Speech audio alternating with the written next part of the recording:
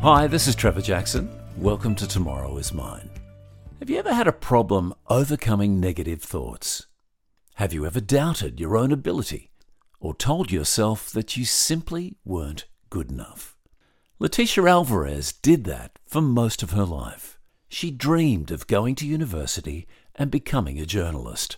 And even though she achieved a strong result in her higher school certificate, it wasn't enough to gain entry to her preferred university. Unfortunately, Leticia took that as a sign that she simply wasn't good enough. And it certainly didn't help that she suffered from incredibly low self-esteem following a traumatic childhood experience. Instead of following her dream, Leticia gained experience elsewhere, pursuing graphic design and marketing. But there was still that nagging thought of, what if? Many years later, after becoming a mum and doing a lot of work on redressing all the negative energy that had consumed Leticia for much of her life, what if eventually became, why not? And after considerable persuasion, she bit the bullet and finally enrolled into a communications degree at Griffith University. It wasn't all plain sailing, with a major health scare almost derailing Leticia's ambitions. But now, as she enters the 6th decade of her life, Leticia Alvarez is finally about to become a qualified journalist. This is a story about overcoming obstacles, mental, emotional, and physical. It's about never giving up in the face of adversity. And it's about never letting go of your dream, no matter what the world may throw at you. Hi, Leticia. It's nice to see you. Hi, Trevor. How are you? Very good, thank you. I guess a heads up that we have met before, but it was some years ago, and Yes. You had just started studying comms at Griffith. Correct. Majoring in journalism and public relations on a part-time basis because I was working. I think it might have been about 2018 or so. Somewhere roughly. around there. So I went to meet with you to pick your brains on journalism and how I could get in and la la la la. And I said, don't do it. There's no future in it. It's all about citizen journalism and social media now. That is Go and work in marketing and PR. Exactly. And I've listened to you and I've God, you took my advice. I'm no longer and your life has been interested. an absolute disaster ever since. That's what you're going to tell me. Look, to be honest with you, I feel disappointed in the journalism landscape of today. I find that it's a necessary, evil. But I'm very, very acutely aware now of the agenda setting, which I don't really like. I think that journalism really is, all about representing the voice of minority groups, etc., or bringing out real critical information to the publics. I don't see a lot of that happening in mainstream media. I have to clarify, mainstream media is the problem. But, we've still got some pretty excellent people working in the broadcasters. So I don't completely hate it, but I love the independent, guns out there bringing truth and justice to the world. Anyway. Which is, if I recall correctly, when you were asking me for advice, that's where I was steering you. I was saying, stay away from mainstream media. Yes. There's some excellent independent publications. You did, and media outlets yes. that if you want to do this, that's really where that's you should. That's right. And then you did say to me, go to ABC. They'd love someone like you. You look, ethnically different, Did I say that? You look like you'd fit in. And I said, right, yes. And you haven't got an Anglo surname, so that's a good start. Alvarez is very Spanish. Yeah. But you were born here? I was born here. But you could have lied and said anything to get a job. I could put on an accent, I don't know. Look, anyway, I didn't pursue any roles in ABC or in the news. I sort of thought, no, I'll just finish my degree and see what continues, what happens. But I guess the main reason I'm here today is to share with you what has transpired since we last met and how I want to inspire other students who are finding it tough out there on many different levels, whether it be what they've gone through after COVID or personal issues. It's all okay. Keep going. And that's why I'm here, is just to share my story so that I could potentially impact others, inspire others to take an internal look at their circumstances and not give up on their pursuit of achieving their degree. This is why I'm here. I'm keen. Let's hear it. Tell me the story. I guess, where do I start? I'll begin with the fact that I never ever believed that I was smart enough or intelligent enough to be a university grade student. So if you had told me when I was even in high school, oh, Leticia, you are going to complete a degree, a Bachelor of Communications majoring in journalism and PR at a pretty significant level, I would not have believed you in a million years. I don't want to sound like I'm blowing my own trumpet right now, but I'm on a GPA of 6.25, which is incredibly great for someone who thought they were dumb and stupid their whole life. Clearly you were wrong about that. I was very wrong. And all I was going to be happy with was just a pass.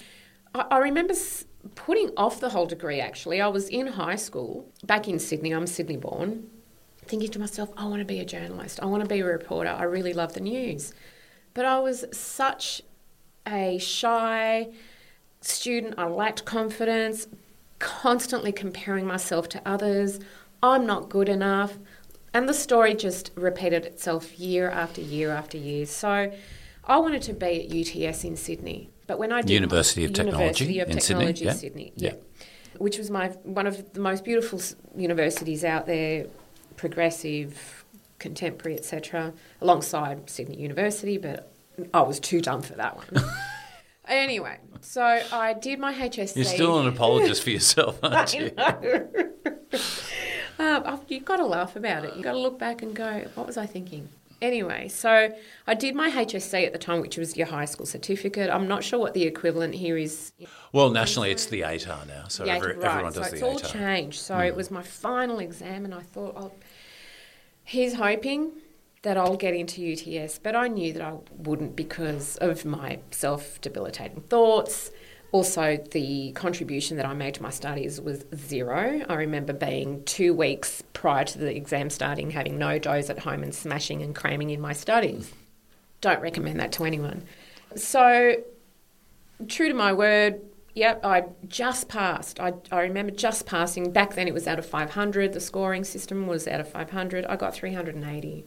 I was glad to have passed. That's not just passing. That's a good score. It's okay, but I didn't make it to UTS. So I didn't make it to UTS, and that's when the concrete idea of being too dumb set in. So I'm too dumb for uni. So I'll stop there for a minute.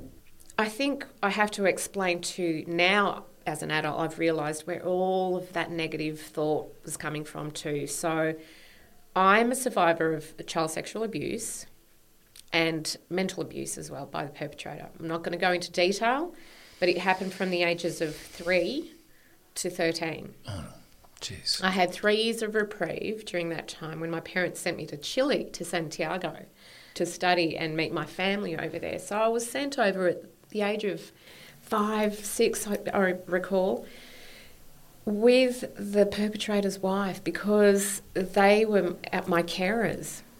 So it was such And the perpetrator's wife didn't know. I don't believe, knew. I don't believe she knew what was going on. But she always protected him and stood up for him, etc. So...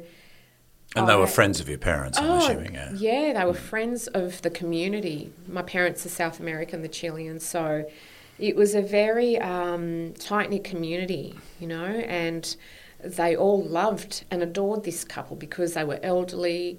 You know, they were almost like my surrogate grandparents that I didn't have. I have to also explain that when my parents migrated to Australia, there were no other family members that followed. So essentially it was my mum, my dad, myself. I had no aunties, no relatives, no cousins. I had no support system around me other than those people or other community friends. The local Chilean community in Sydney. Yeah, correct. Right. So there was... I was isolated, you know, and groomed from very young. Very young. I mean, I still have recollections of the age of 3. And then I recall going to Chile with the wife. He didn't come, so I was handed over to my grandparents at the airport. A 4-year-old or 5, it's quite distressing. You know, I was being ripped from the one safety net that I knew, you know. Anyway, look, it didn't take long as a child to understand how safe I was in the home of my grandparents, who were the most loving humans I could have ever had imagined. So thus began a new chapter in my life. 3 years in Chile. I went to an expat school. did extremely well because my best academic years were in kindergarten, first and second. And then I did really well at this expat school. I retained my English, learnt Spanish, obviously, during the Spanish classes. But I was surrounded by all these beautiful international kids. Even the principal of the school was McPhee, his name was Mr. McPhee, and his grandson, Jimmy McPhee, was in my class. And he was this blonde, blue-eyed, Scottish-looking Chilean boy who couldn't speak a word of English. It was just hilarious.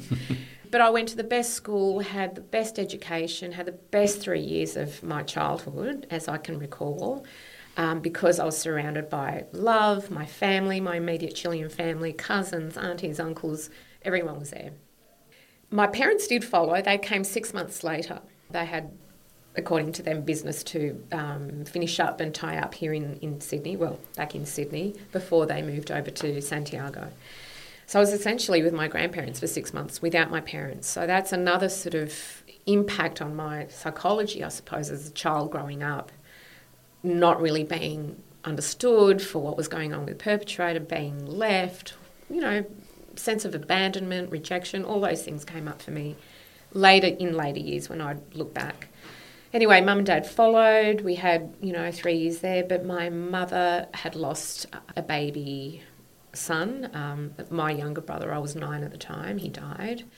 So that was a big traumatic event in our lives. From that point, I think my parents decided that Chile wasn't going to be their forever home. They wanted to come back to Australia, so we came back.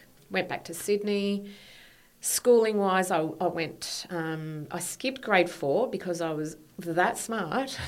The curriculum in Chile was more advanced at the time, so I'd sat all these exams, and clearly I was at a grade 5 in level, terms of Yep. my curriculum and knowledge. So totally skipped grade 4 in primary school and went straight into year 5.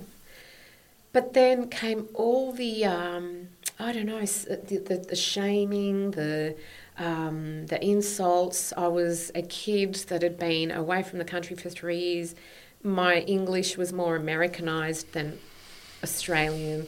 I was so extremely shy. I mean, the first day of school, I didn't have the uniform, so Mum sent me with this really pretty, fluffy, puffy sleeved Sunday dress with little pictures on them and a little girl and a boy on a rowboat, long white socks, white shoes. And you're in grade 5. I'm in grade 5. The kids were merciless, probably. Yeah. I got so teased, so teased. So I just went inward and thought, oh my gosh, I don't belong here. And also my English, because it was Americanised, I was put into ESL, English Second Language. And obviously I wasn't as fluent in English because I'd been speaking Spanish 24 hours a day. So I was thrown into this class with students who didn't speak English at all. So I became really,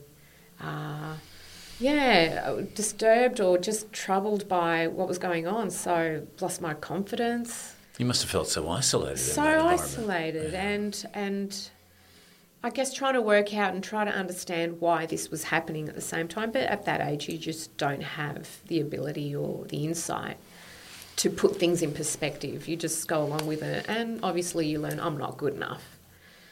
So that carried through from grade 5, right through to high school, right through to that point at my HSC where I've got my 380, that's a pass, but you're still too dumb to go to UTS. So you can kiss your journalism career goodbye, and off I went. I became a graphic designer. Took me that was a long journey in itself to find the right institute. I ended up going to Hornsby TAFE. After that, I became a corporate ID artist, which was great fun. But I then took off to London. I lived in London for 2 years because I was running away from, I feel, my internal issues of what had happened to me as a child without knowing, because I'd learnt how to suppress it so deep in my subconscious that I had no idea. But as well as that, my parents had a very tumultuous relationship. So they had a lot of, a lot of feuds in their marriage, and I was pretty much in the middle of it. So I wanted to be free, So I went off to London. Wow, yeah, a lot to process. It makes a lot of sense. A lot to process. Anyway, I was there for about 2 years or so and then came back to Sydney. I then studied marketing. I did an associate diploma of business, majoring in marketing, but at TAFE. And I'm not putting down TAFE. I think TAFE is extraordinary. It's giving so many different people out there that don't have the means to go to university a really good pathway to get... Like yourself, yeah. Yeah, to get into something, in their lives. And I always knew that I wanted to be something and someone. So I did the associate diploma in marketing and did really well. So that inspired me and I thought, well, great. I've got something ticking up here, So on I go, and then I still kept retaining that thought of becoming a journalist or studying journalism. I always wanted to. It never went away. Fast forward to, in 2012 I had my son. He's now 10 years old. Fast forward from when I had him to when we moved to the Gold Coast, 2016. That's when I thought, I'm just going to do it. I'm just going to look into this degree because the thought never left me. And so I rang Griffith University, spoke to a representative, and he was so lovely. He just said, what are you waiting for? What are you waiting for? You're either going to pass or you're going to fail, Just do it.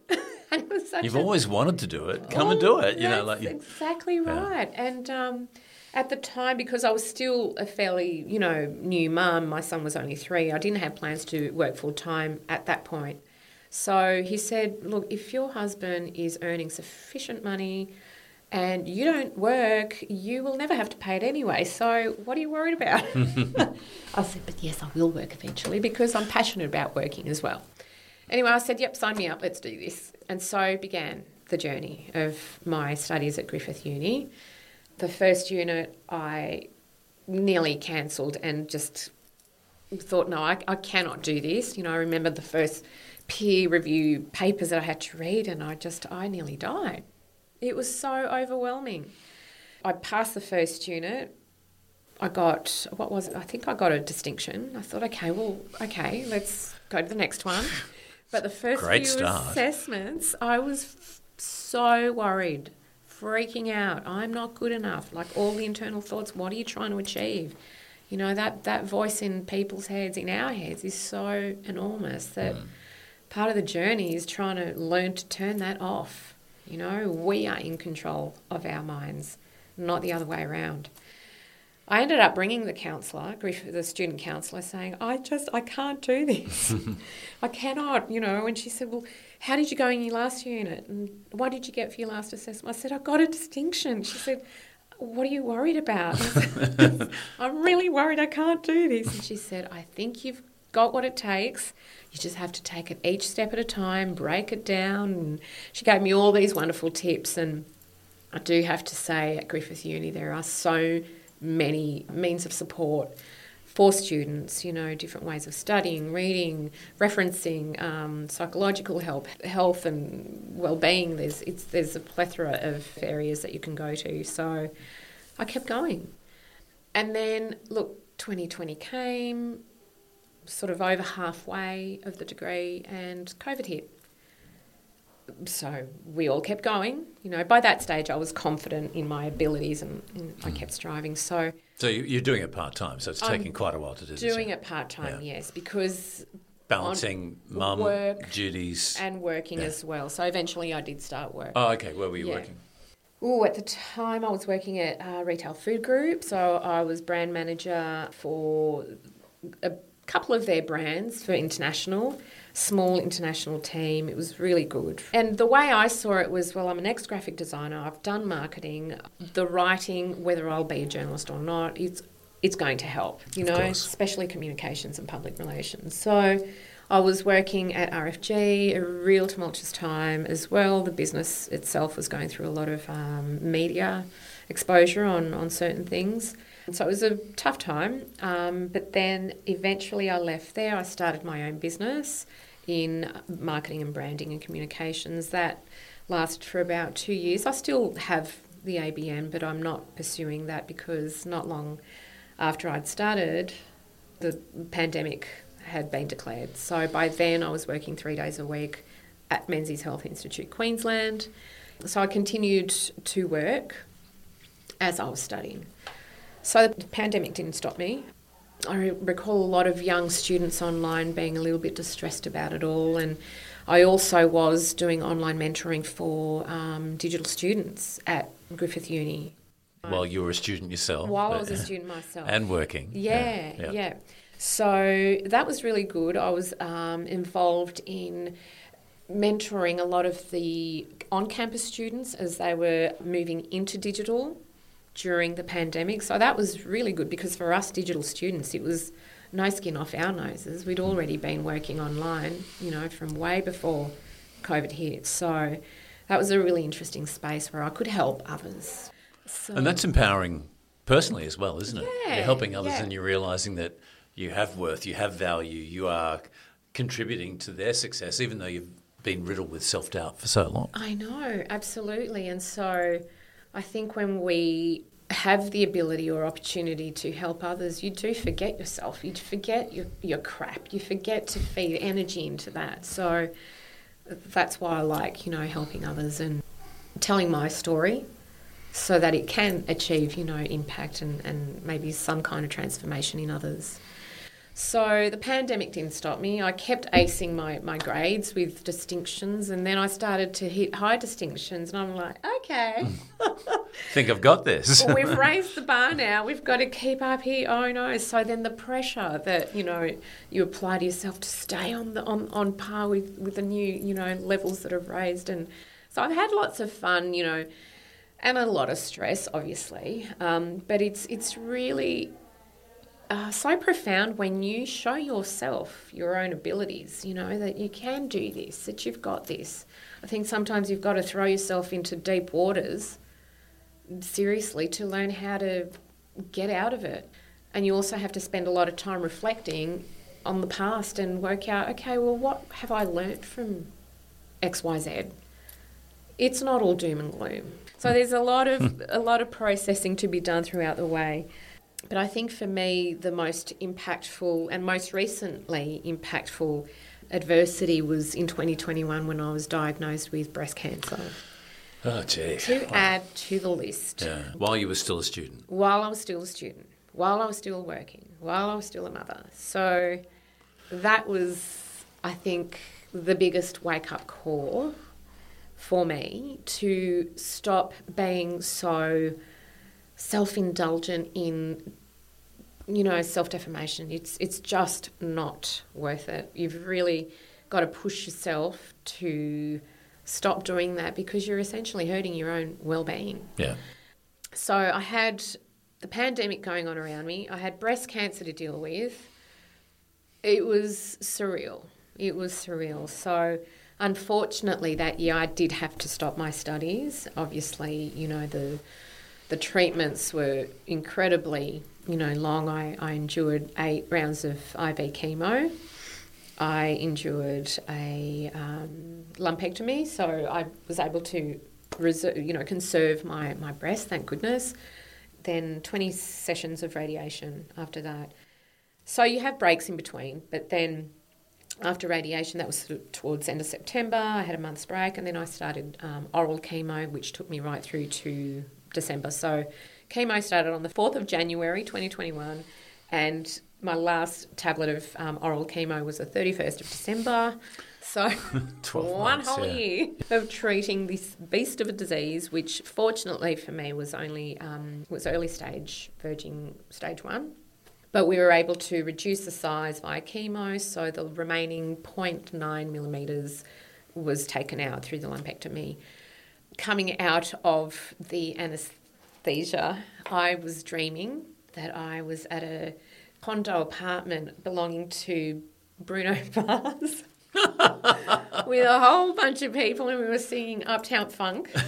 And I was in the crowd looking for Bruno. Where's Bruno? Where's Bruno? I'm looking out for him, and I was actually talking out loud. Where's Bruno? My eyes were like was sort of so foggy. Medical staff are going, who's Bruno? Well, I saw Is that her the partner? medical staff. I thought they were the party people. So the nurse next to me said, who? I said, Bruno, where's Bruno? And she gave me this odd look, and then I just suddenly consciousness hits, and I went, oh my God, sorry, I was The drugs are wearing off now. Reality set in. I want to be back in New York. So she pulled out her phone and played it on Spotify out loud, turned back to her computer and said... Uptown Funk. And she said, I just want to let you know that the cancer did not infiltrate your lymph nodes. You are... they didn't go into your lymph nodes, which is a massive, massive success story for any cancer patient. I started bawling my eyes out, and she's dancing around with her Spotify mobile to Uptown Funk. So fantastic, which is brilliant, you know. But yeah, look, I stopped my studies for the 1 year. It was a nice break, I have to say. It was a nice break. Obviously, my priority was to survive, which I did, and now I picked up again at the start of this year, and I have successfully again completed another 3 units, finishing off with distinctions. No, I got one high distinction. I was going to say, a high distinction. How much longer have you got to go now? Got 3 units left. Okay, all right. So at long last, by to 2024, you will have the opportunity to realise your dream. Yeah, well, yes, and then graduation in 2025. So, gosh, it's just... I'm crawling to the end. No, you're flying. You're flying high. I'm sprinting. This is, where I feel like I want to share the story, because it just doesn't matter how bad the adversity is. Obviously, if it's physically affecting you, you know, you have to work out what's right or what's a priority. You need to stop certain things. But anything else, adversity can just get you through some of the toughest hurdles in life. And as a student, don't ever, ever give up your pursuit to get to the end. How did you overcome those negative thoughts? Because they can be so self-destructive. Did you do it on your own, or did you get help, or how did you do it? Yeah, look, along the way I have sought help. I've seen psychologists, I've seen natural healers, I've seen naturopaths, motivational, inspirational speakers. You could be talking till you turn blue in the face about your trauma. It will never go away. But you pick up tools, and you pick up ideas and things that may work for you. So I feel it's like only you know what will resonate with you and what will work. So out of all the therapists that I've seen, or, you know, books that I've read, I've always taken a piece, and I've kept it for myself, and I've practiced it, and I've worked on it. But I think one thing that trauma does teach you is how to be insightful. If you just tap into your insight, and that comes from years of practice. But everyone's got the ability to do it. I mean, we are all essential beings that are born good. You know, I think evil and being bad or falling into constant negative traps, that's, you know, you're creating that yourself. But your higher self, as some people call it, you have the ability to turn things around, and it all starts with mastering your own mind. It's the interesting thing about humans, isn't it? We're the only species that can actually consciously make a decision to change ourselves. A dog can't stop being a dog. A dog can't suddenly go, you know what, I think I'd rather be a cat. You know, it's not going to happen, right? Yeah. But humans, we have the power. That's our choice. Yeah, but I think, like, we've got a dog at home, and his name's Pablo, and he's gorgeous, and my partner Michael has only just started loving dogs. He's always been a cat guy. And he said, oh gosh, look at Pablo, he's always happy, he's always happy. And I said, yeah, he doesn't even perceive that you love cats more than you love him, you know. And he was patting him the other day, and I said, they're just in the moment. Dogs are unconditionally loving, and they are in the moment. And so that's something that I'm really beginning to grasp quite well recently. Is now is all that matters. You cannot keep delving into the past. What I mean by that is, if you constantly think of your past and you think of the negative, depressing, or the stories that have really hurt you, or the episodes that have really hurt you, you're repeating that same movie and story in your head, and your body's going to feel it. It gets tiring after a while, doesn't it? It's so tiring. It's exhausting, Yeah. and talking about it is exhausting, you know, like come across other people that say, well, how do you do it? You know, and I've put my hard yards in there. Every time I saw a new therapist or someone that I thought would help me, telling the whole story again was just like, please, I'd rather stick pins in my eyeballs than tell you the whole thing again. And here you are telling me. I know, it's a hard thing, but that's also part of the process. I'm curious when you took on that role to support other students at Griffith, and you were obviously a mature age student. A large part of it, if I understand correctly, is about moving towards online learning during COVID. Yeah. But I'm wondering, how many students did you encounter who had the same kind of negative thoughts, the same kind of mindset that you had? I can't do this, I'm not good enough. Did you encounter that or not? And if you did, how did you talk them through it? Well, a lot of our communication process was through email, so it wasn't one-on-one conversations, which is a bit of a shame. So just to rehash, on-campus students moving to digital, that just occurred during the COVID pandemic transition for Griffith Uni. So I dealt with all the students coming on through OUA, Open Universities Australia. So I guess from where I was sitting, you know, it was the real younger student cohort that would often express fear or anxiety or a bit of nervousness through email. How, you know, I just don't know where to find this, or how can I get around that? I don't know whether, you know. So I would take the time to say, it's so easy here at Griffith, you know, and I would point them to all the right student services and always, of course, the counselling. But I really spoke to them in a language and tone that was on their level, never as, you know, a serious representative, you know, oh, here you go, you know, without love, without warmth, you know. So I always did it on their level. And that's how I communicate with people all the time. I try to put myself on their level. And as a communicator, you learn that you have to understand your audiences. Sure. And they all differ. So I always, get on their level, and I try to explain to them that I've been there too. You know, I wouldn't go into depth of my whole story like I've told you today, but when I first started, I was so frightened. I think I even told one student I went and sought counselling because I was terrified. But it's because it's overwhelming, you know. But that goes way back, obviously. Goes way back, but even my, you know, a girlfriend in Sydney who wanted to do to study, she just found it really overwhelming. Like the taking, how will I do it? You know, I'm a mum, I've got 2 kids, I've got so much going on. It's really overwhelming. I guess for the older you are, it's a daunting thought to change your whole lifestyle. But also for younger students, you know, they're fresh out of school.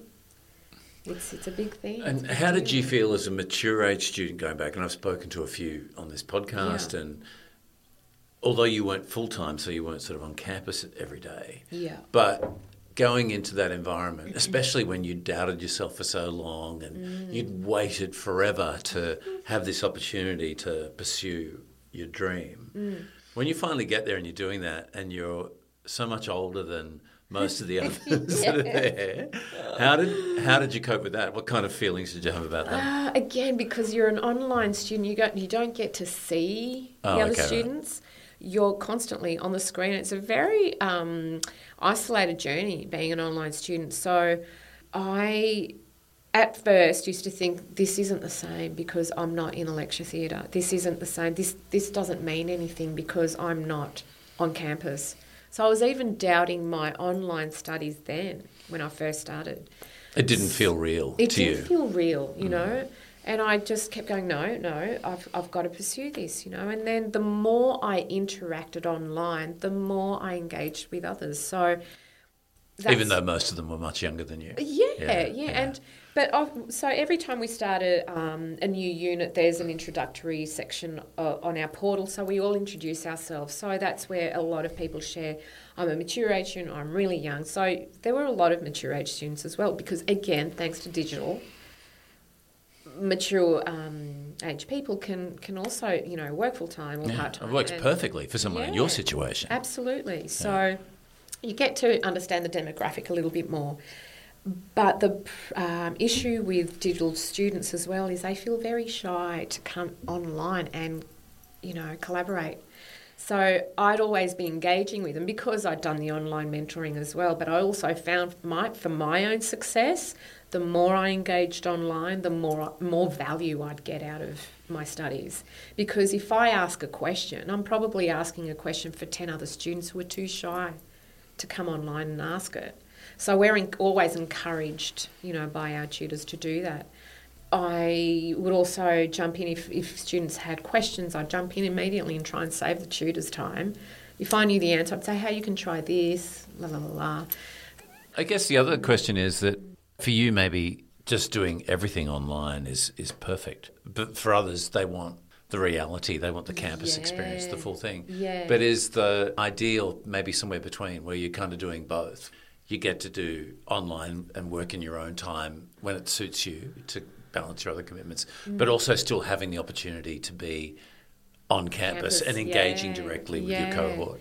Look, because I worked for Griffith as well at Menzies Health Research Institute and the School of Nursing and Midwifery, I felt a part of the university or on campus physically as well as my studies.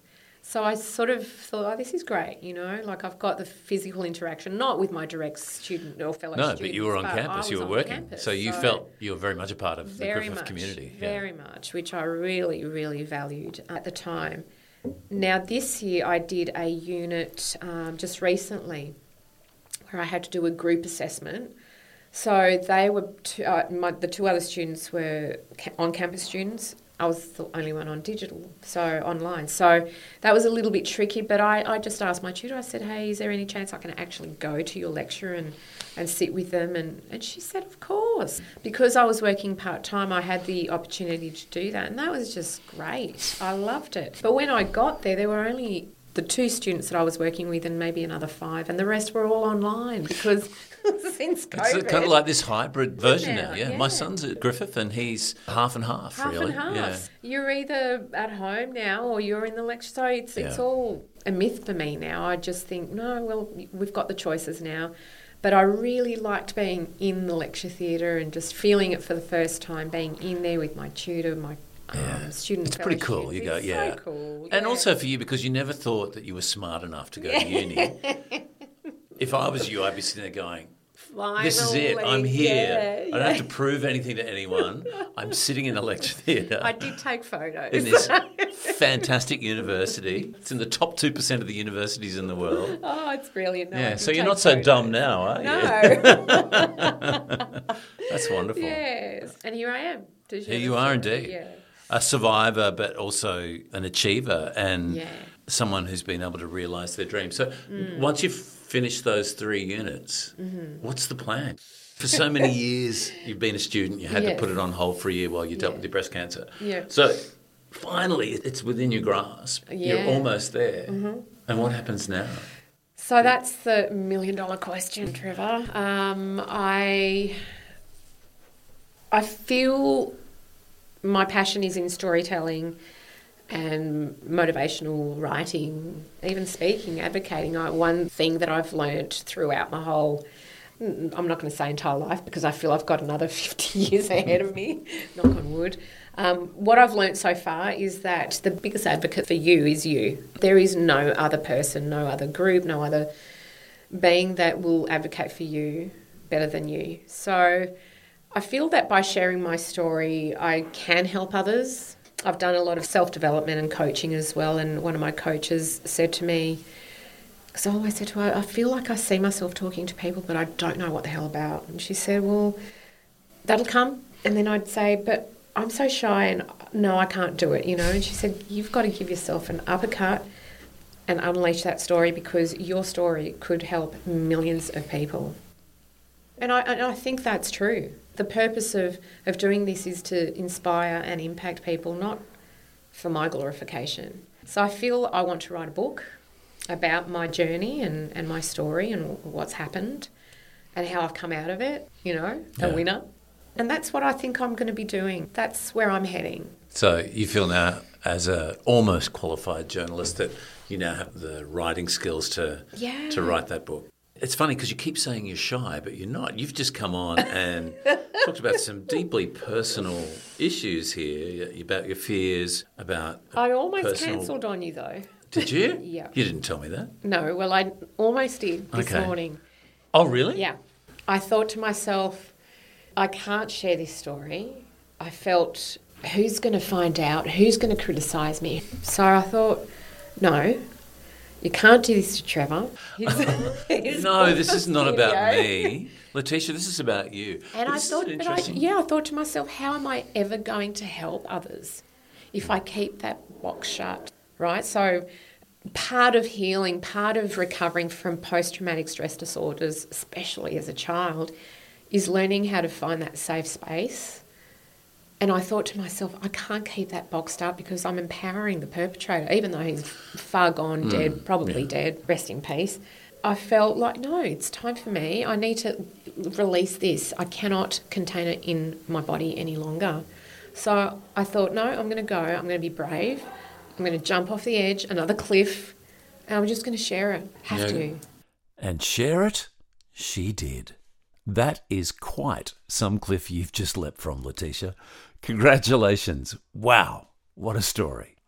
It's never too late to realise your dream, or indeed inspire others in the process of doing just that.